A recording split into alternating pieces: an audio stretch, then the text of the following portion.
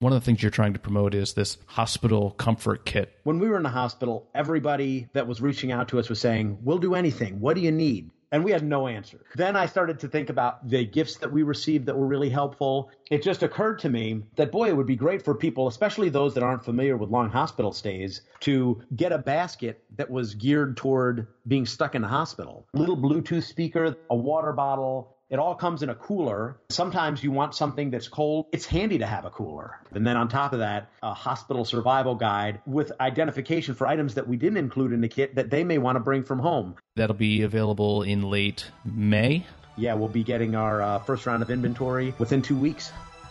Welcome to the E6S Methods podcast with Jacob and Aaron, your weekly dose of tips and tricks to achieve excellent performance in your business and career. Join us as we explore deeper into the practical worlds of Lean, Six Sigma, project management, and design thinking. In this episode number 200, we cap off our Speaking Upward series with TEDxer Raymond Poole and talk about his path to landing a TEDx talk. Be sure to watch Ray's TEDx talk about realistic optimism and many other valuable videos and resources at www.cfcornerman.com. If you're just tuning in for the first time, find all our back episodes on our podcast table of contents at e6s-methods.com. If you like this episode, be sure to click the like link in the show notes. It's easy. Just tap our logo, click, and you're done. Tap, click, done. Here we go. So you've gotten your polish within the organization and moved through the ranks in business. You took off your engineering hat, took off your marketing hat, and now you've put on your CF Cornerman hat. What from that business experience were you able to carry forward into a different venue, and what was different? You know, I think for me, what I brought from engineering was, and from marketing, was a singular focus. You know, if I'm delivering a speech, like for instance, when I delivered the TEDx talk, my goal was to talk about realistic optimism, to try to give examples of it, to try to walk people through how I came to these conclusions and try to get people to kind of come with us on that journey and come out the other side and say, yes, like this perspective makes a lot of sense because of all of these reasons. And when you start to do that, you have that singular focus and you end up trying to pull out all of this extra fluff. And there was a lot that I ended up having to pull out of that speech. But in the end, I think it makes you more focused on the point that you're trying to make. So I felt that was what I brought from the engineering background, and also, you know, just the fact that you have the confidence of saying, you know what, this is my experience, this is what I know, and I can explain this to somebody just from the sheer number of years that you do that. But I think one of the things that changed for me, and for me that was kind of interesting, is in a corporate setting, sometimes you feel like you've got limited time and you're really, you know, the same way that you've got that very specific thing that you're driving to, that point that you're making, you're also talking faster, you're more excited, you're more excitable, and you're really trying to get them convinced of this one particular thing, and you're trying to explain it, and you don't want to sound desperate in certain ways. You don't want to sound you know, and then as you get excited, you're always worried, okay, there's going to be an opposing voice. So you're fired up and you're trying to cover all of your bases. So when that opposing voice comes up, you've got the response to that opposing voice, that question that you anticipated. So it's understandable, but at the same time, when you're up on stage, you kind of recognize this is my turn to talk. Nobody's going to cut me off. Nobody's going to jump in on this conversation. Nobody's going to ask me a question I can't answer or jump in and say, no, what you just said is wrong. So as a result, it allows you to have a few pauses. You can have a conversation where you can slow it down, you could speed it up, you can highlight something and just let people think about it for a second. And in the end, it can be a conversation. You can do that in a smaller group of people. But for me, I learned that speaking to larger groups of people, because you recognize that, hey, when I had the floor, people were forced to listen. And if I can pause after I say this thing, maybe they'll stop and they'll think about it for a second. And then we can go on to the next point. And I think that, you know, even going back into the corporate setting, I would take that with me, because it's powerful to be able to present something and to be able to slow people down and show them something and then just pause on it for a minute. Mm-hmm. And I think that sometimes is the toughest thing to do when you're really trying to drive a point home. So would you say it's something that you got onto the public stage where it's not really a question and answer forum per se? Nobody's going to interrupt you. Would you say you said you allowed yourself to? Let me see. The way you put it made it sound like it's okay if I slow down, but I'm guessing it was more like, no, I really need to slow down. Yes, that's exactly what it was like. The same way I was that kid racing through the national anthem in front of my class. I found myself when I joined Toastmasters, I gave my first speech and I blazed through it. And it wasn't, and it was the same thing. I didn't, I remembered the next line and I was trying to get between, I think it was a 4 to 6 minute speech. So I was trying to get it under 6 minutes. So I didn't have time to be pausing after my jokes for people to laugh or pausing for people to understand what I'm saying. I'm saying all the words. Just keep up. And that part was a fundamental shift to say, you know what? I can go 6.5 minutes. I can go 7 minutes. The worst case isn't that I go over time. The worst case is that I finish the speech and people didn't follow me through it. Uh-huh. So I even in my TEDx talk, all of those pauses were practiced because I had practiced that speech so many times that if I didn't intentionally think in my head when I'm going through it, okay, slow it down and pause here, I would have blazed right through some of those points and they wouldn't have had the same impact. So when you're doing a pause and getting to the tactics of it, are you counting one Mississippi or what are you doing? No, I'm just pausing and I'm kind of looking at the people to see if there's a little bit of an aha or to see if they stop and they notice or they're thinking about it at all.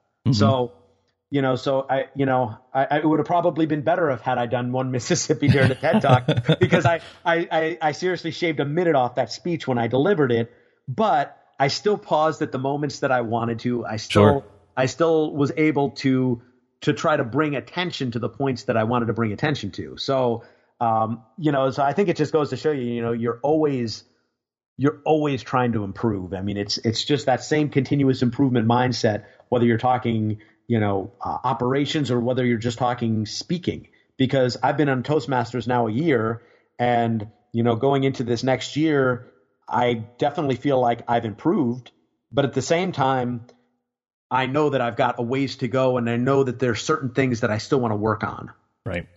TEDx and all the TED Talks, they have that magic, 18 minutes? Yep, 18 minutes. So, and you mentioned you had to leave some things on the cutting room floor. So talk a little bit about that, because at that point, you really are talking about getting, killing your darlings in a way, things that you really wanted to say that you just couldn't. So what was that like going through? How did you decide what stayed and what didn't? I think the biggest deciding factor was I would go through the speech. First I wrote it and then I read it and I was like, oh, look, this is perfect, 18 minutes. And then I'd start practicing it and it was like 22 minutes, 23 minutes. And, then you're, okay, so when I start to look at what I can pull out, first I'm looking at rewording stuff. So it's just more succinct, so I can get to the point without rambling on about a whole bunch of different topics. So a lot of rewording sentences. And then you get through that and you understand too that most of the time you go up there. Now, TEDx was a little different because I pretty much memorized that speech, but most of my speeches, I get an outline, I memorize the outline, and then I just know the points I'm trying to hit. So it's less concern. There's less concern with sentence structure. But that was my first thing. And then the second was, okay, I'm making certain points about realistic optimism. And as I went through, I had this one section in there that was a little bit painful to pull, but it was pulling, I was talking about worst case scenarios. And as you talk about worst case scenarios, thinking those through and recognizing that maybe they aren't that bad. But in the end, when I was looking at realistic optimism from the way I was presenting it, I was like, well, this is a little bit aside from my ultimate point, because I'm talking about a lot of that was, should I pursue something or should I not? Mm-hmm. Versus realistic optimism. And the point of that was, I might as well, be positive and think that things are going to go well, obviously be informed and understand what's happening. But if I just go into the situation expecting things are going to go as well as possible, then you know what? If they don't go as well, you know what? That's unfortunate. I'll deal with it then. Mm-hmm. The way I addressed that in the book was more of, I don't want to mourn somebody before they've passed. Right. And I feel like that addresses so many different things, because you're trying to say, yeah, I'm not going to blindly say that everything is going to go great, but I'm not going to start saying, oh, it's awful, it's going to go terrible before it happens. So I felt like talking about that piece of addressing worst case scenarios and saying, hey, maybe this isn't so bad, might get confused in my overall message. So without having, a good paragraph to talk about it, I was like, let me pull that out, just because I think that might confuse the overall message I'm trying to say. Mm-hmm. Okay. So that, and again, I would love to have had a 22-minute talk that I could have fit that in. But then, you know what? I would have had one other thing that I would have had to pull out, and I would have been frustrated about that. So, right. So you talked about the TEDx, and getting to TEDx seemed to be an experiment in itself. So I know you've got a YouTube out there, and I've got the link in there, and I recommend everybody go take a look both at the TEDx and at the how to get a TEDx. But can you talk us through a little bit about what you did to get there? Well, I first started out thinking, we've got a powerful story. I'm going to go online. I'm going to go to the TED website, and I'm going to nominate myself, and they're going to be so happy that they hear this powerful story. And I wrote a book. I'm just going to go up there and talk. I've seen other talks, and our story is just as powerful as theirs. And I went and I nominated myself, and nothing. It was just radio silence. So I went back and I nominated myself again and again. And, and I even mentioned in a talk, at one point my mom nominated me, and, and that was the point where I was starting to recognize, like, I don't think they're really, I don't think like that was the one voice that they were like, I like this Ray guy, but I haven't heard from his mom yet. What does she think? So I recognized their servers must have been broken. Yeah. Oh, and I recognized that, that wasn't the voice they were looking for. So, it was going to be another path. And I figured TEDx was going to be the right path, because there's so many of them and you can find one more locally. And then I started searching around, and, after all the calls and reaching out, I came to find out that they're booking maybe 4 to 5 months in advance, maybe some of them a little bit more. So I focused on the ones in that time frame, the ones in, a reasonable driving distance. Mm-hmm. And honestly, I stalked them all on LinkedIn, and I tried to send them connection requests with a message. And, the few that got back to me were able to communicate a little bit of, what was going on with their event. And then I had one opportunity where I got there just in time before they released their call for speakers, did the application, which was followed by a phone interview. And then that was followed by just an evaluation period. And then they came back and they accepted me for that speech or for that event. And, that was really exciting for me, because, obviously, you watch a lot of professionals nowadays watch a lot of TED Talks. Right. And I'd watched a few, but when we were up in Pittsburgh post-transplant, I watched a million of these things. Mm-hmm. So I was very much by this point, just excited to get up on a TED stage and share that story. And one other thing that they did ask me to do with part of the initial evaluation was to record a 1-minute YouTube video summarizing the point I was going to make. So okay. I did that as well. And they were able to take a look at that, see what my speaking style was like, see if they were interested in, pursuing me for that phone interview. And ultimately, that was what ended up getting me in, was the final phone interview. So what would you say they were really looking at? Was it the compellingness of the story? Was it how polished you were? Or, I guess it's a little bit of that, but a little bit of all of that. But what would you say I really nailed it? I think it was the passion, being excited about speaking. Like I was excited about going up in front of a TED audience and sharing our story.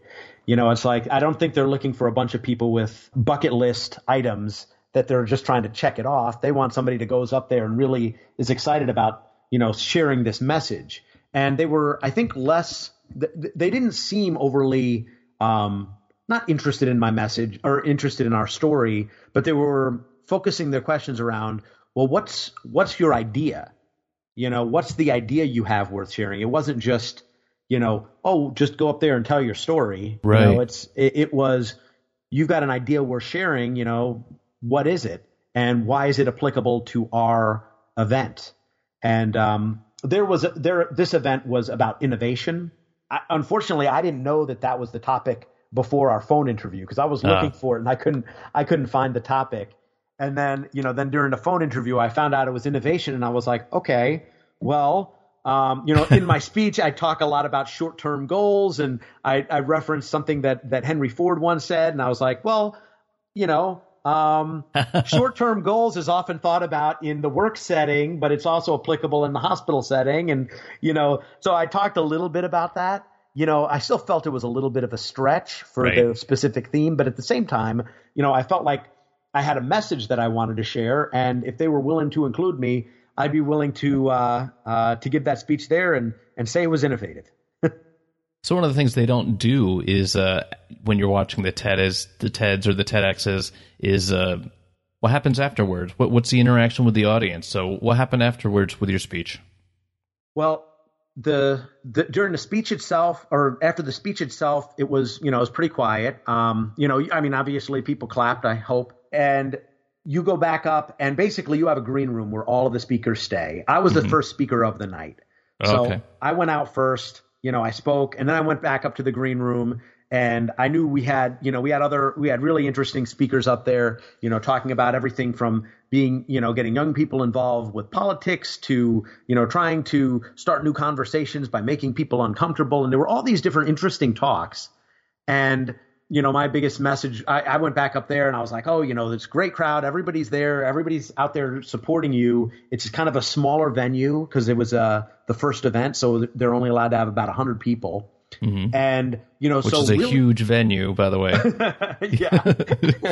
It sure felt that way at the time. Yeah. And, so all the interaction through all the speeches and through everything during the event was us speakers back in the green room, talking to each other, trying to kind of reassure each other that, the audience is there. They're behind you, go down and, they're rooting for you to do well. Just know that, and have the confidence that they don't know exactly what you plan to say. So if it comes out a little bit wrong, they're not going to notice. So just go down there and say what you want to say.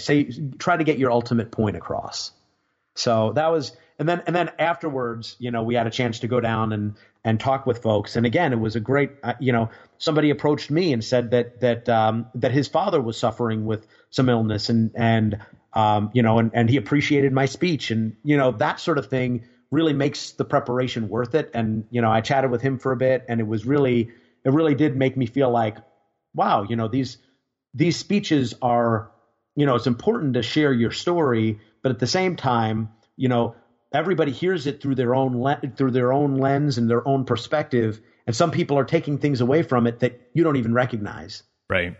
So you talked about all the preparation, and you talked about Toastmasters, and this really is honing your craft and upping your game. What would you say you had to worry or work on specifically? What was your bad habit? I think one of them was speaking too fast and being able to be aware of the pauses. But that's something, as you practice a speech a bunch of times, you can work on it for, and be more aware of it. The other thing for me is hand gestures. I'm half Italian, and I talk with my hands a lot. And it is something that, I struggle with when I'm at a Toastmasters meeting, because if I do a presentation, my hands are moving left and right, and sometimes I get comments back like, it was kind of distracting. Your hands were like all over the place. But it's just how I naturally go. So when I was practicing for the TEDx speech, I was very specific in what hand gestures we were going to move here and here, I'm going to move this hand wide and this hand high and low, and I'm going to do all this stuff. Then we got there for the night before the event, and there was a practice session, and then they handed me a microphone. Oh. And I was like unprepared. So I'm trying to say something, and I'm trying to say, I'm trying to walk my hands down a road, but one of them's holding a microphone, and it was distracting for me. It was horrible. I woke up the next morning. I contacted the organizers. I said, okay, and I'd spoken with some of the other speakers. I spoke with the other speakers. We'd really prefer to get the piece that goes over your ear. I researched a couple of different locations. I found that this place rents professional equipment. I haven't gotten a quote from them yet, but I'm willing to pay for the cost. If we can get there, I can drive over today and pick it up. It was just my kind of way of like thinking, oh, I've got this. I'll just solve the problem. And they got back to me and they're like, no, it's too late. No, we can't do that. Sorry, sir. This is a union job. Yeah, essentially. And I was like, all right, let's just prepare for that then. So I grabbed my wife's pink lint roller out of her bag, and I practiced in our hotel window with her pink lint roller. And we were on the first floor, so a little bit higher than the sidewalk. But I was petrified that somebody was going to look up and watch me talking into her pink lint roller in the window of our hotel room, and I was just not gonna. I was just gonna be embarrassing, and I'm like, I'm never gonna see them again. But I'm not gonna like it. It's not gonna be a good feeling. But fortunately, nobody looked up, and I was able to change around some of my hand gestures so I could feel a little more confident. And so then when I went out on stage, I knew what time to switch hands for my mic, and I was ready. It was in the end, it was really a minor thing. But when they throw something at you last minute, it sure didn't feel that way.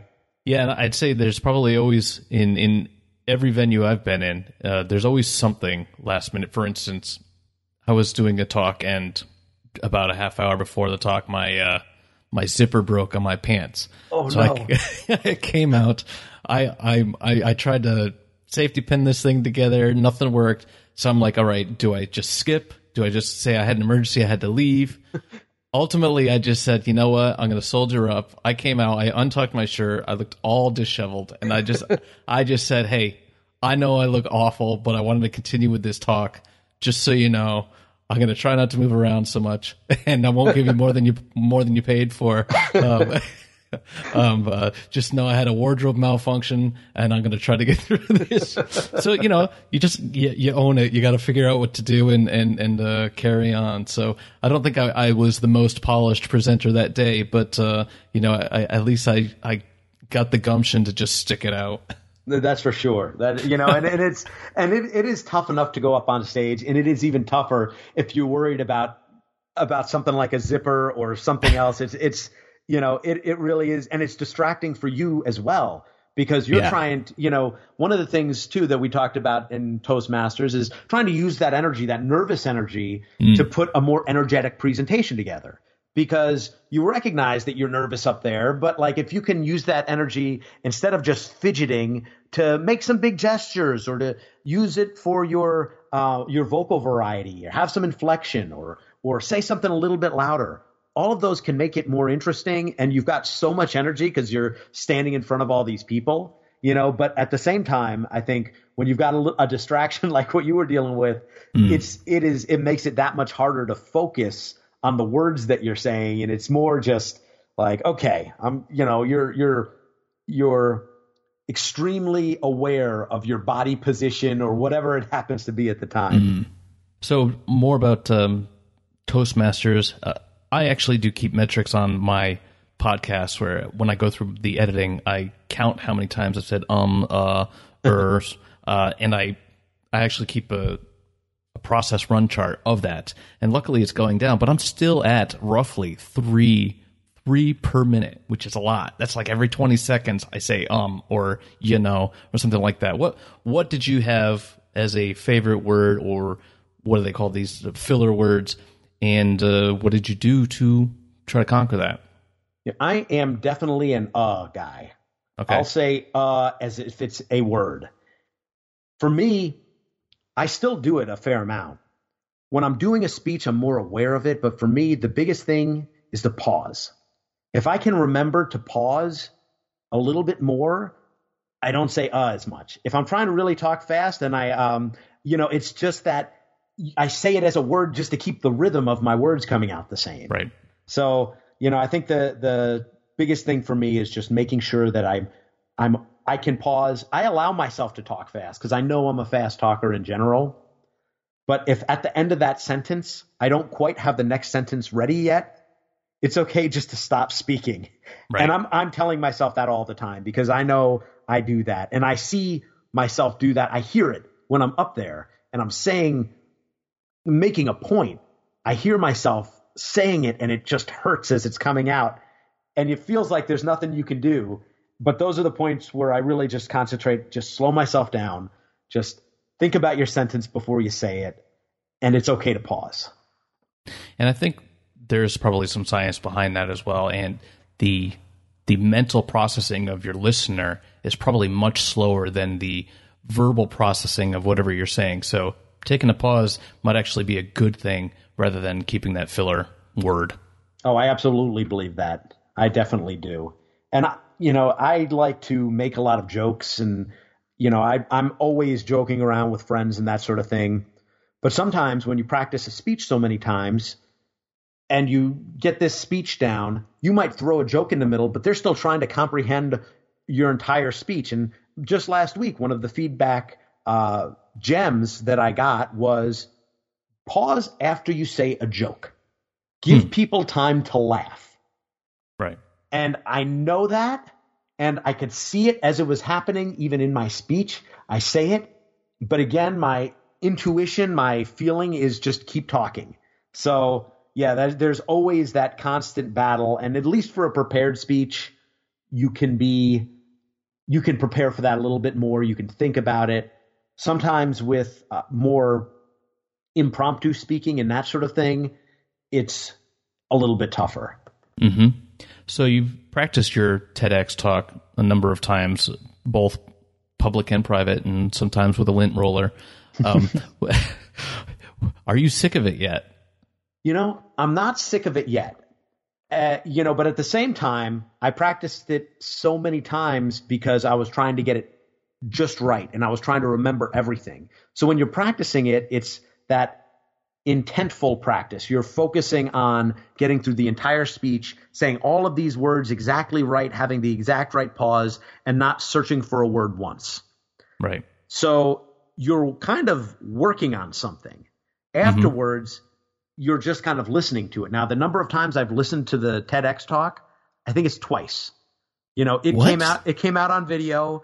It came out on video at the end of February on YouTube. I listened to it once and I was like, okay, the pace was good, and I'm just kind of watching my body language or whatever. And then I listened to it again a couple of weeks ago.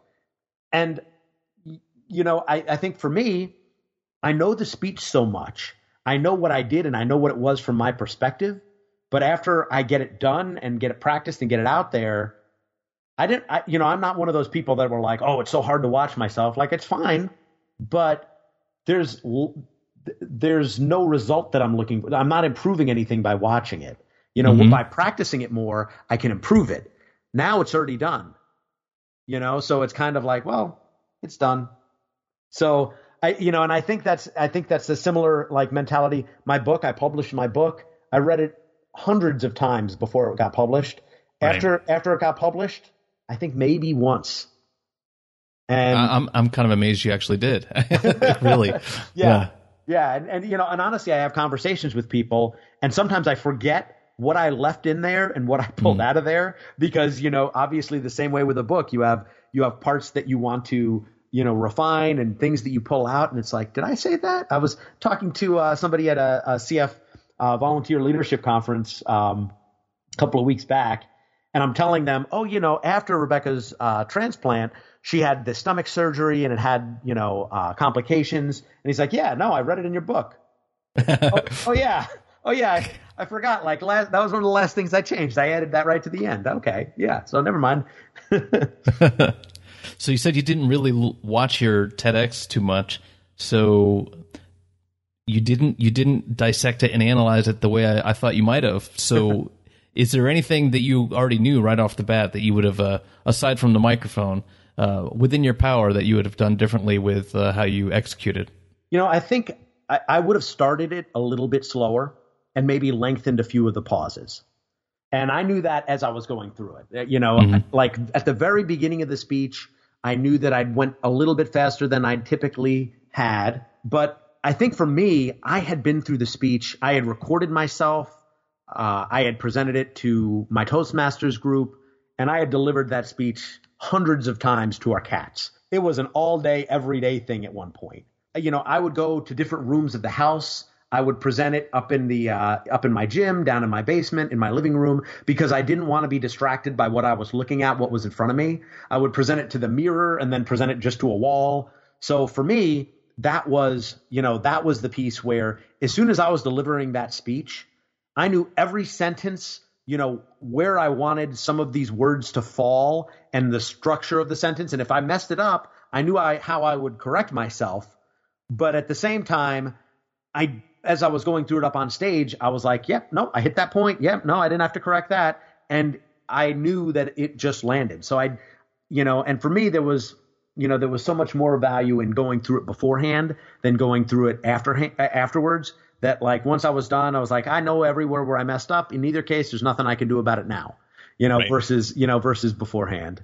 So that sounds like an incredible amount of drive. Really, you're talking hundreds and essentially making a full-time job out of a successful 18-minute speech. Yeah, I think you recognize that you've got an audience that you wouldn't otherwise have, and it's exciting to put that story together for this audience.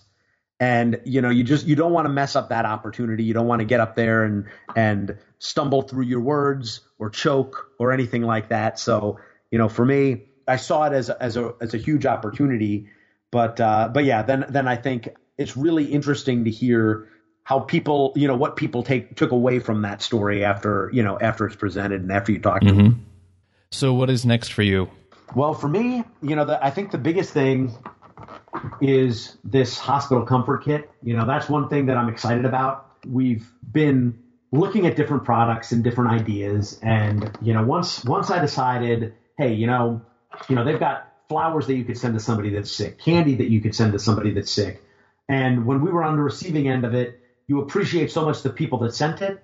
But at the same time, you recognize that it's not helpful. It's not something that you can use.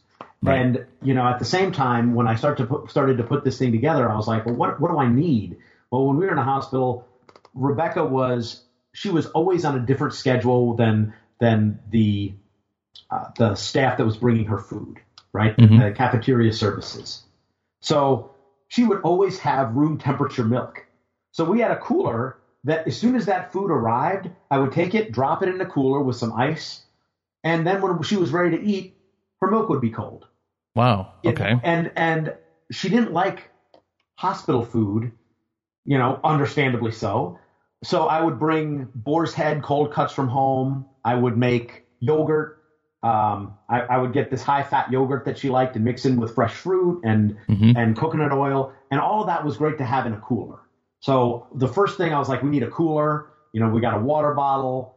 The Bluetooth speaker to me was one of the coolest things to put in there because it's the mood in the room is really important. When you're stuck in a tough situation, to be able to just turn around and put on some Grace Potter, some Nora Jones, and just relax in that hospital room and just not really focus on the current situation. Sometimes that's all you need, So I found that was helpful. The back scratcher, we put a dark chocolate. Like I wrote up a hospital survival guide. I got a chapstick that won't roll off the hospital bed because it's in a square container. Oh. And body wipes because you don't always get a sponge bath or a shower with a frequency that maybe you'd like to. And putting all that together to me was something where we could do this. The people that buy it for a loved one that's in the hospital, they'll be getting something that's really cool. At the same time, we can take a portion of the profits donated to the CF Foundation, to the Children's Organ Transplant Association, and we can take some of these and we could just donate it directly. If you say, oh, the Children's Hospital has, X number of people on the ward, we could go and donate these directly. So that's really the plan, just to be able to use this as a way to basically help people that are stuck in that situation, some that have loved ones that are, willing to buy these packages for them, but, also those that, we saw so many people that didn't have loved ones that were there with them or that couldn't spend the amount of time that I could spend. And it's nice just to be like, okay, I'm going to plug my little speaker in, or I'm going to connect to my Bluetooth speaker, and I'm just going to listen to a little bit of music, and I think there's a lot of value to that. I've got links to where people can find that when it's available. Other than that, what is the best way for somebody to contact you? The best way is through my website at cfcornerman.com. I've got a contact me section. I've also got an email address if they wanted to email at me at raypoole@cfcornerman.com. But any message they send me on the website will go directly to me. So that's the best way to contact me. I've also got links for my Facebook page, my Instagram, and Twitter accounts there, so people can connect with me over whichever way they prefer. Okay. Is there anything else I haven't really asked you about that you'd like to make sure you add? Nothing in particular. Nothing comes to mind. We really appreciate your time. We've taken. We're really, with all the technical issues, we're heading on 2 hours here. So you've donated quite a bit of your time, and I really appreciate it. Well, I really appreciated chatting with you. I always enjoy our discussions, and I thank you for having me on. My pleasure. Thank you very much, Ray. All right. Thanks again. Thanks for listening to episode 200 of the E6S Methods podcast. Stay tuned for episode 201 when we speak with repeat guest Joanna Ficatier on her work with the Mayo Clinic to reduce patient readmission rates. Don't forget to click like or dislike for this episode in the show notes. Tap click done. If you have a question, comment, or advice, leave a note in the comments section or contact us directly. Feel free to email me, Aaron, AARON, at e6s-methods.com or on our website. We reply to all messages. If you heard something you like, then share us with a friend or leave a review. Didn't like what you heard? Join our LinkedIn group and tell us why. Don't forget you can find notes and graphics for all shows and more at www.e6s-methods.com. Journey through success. If you're not climbing up, you're falling down.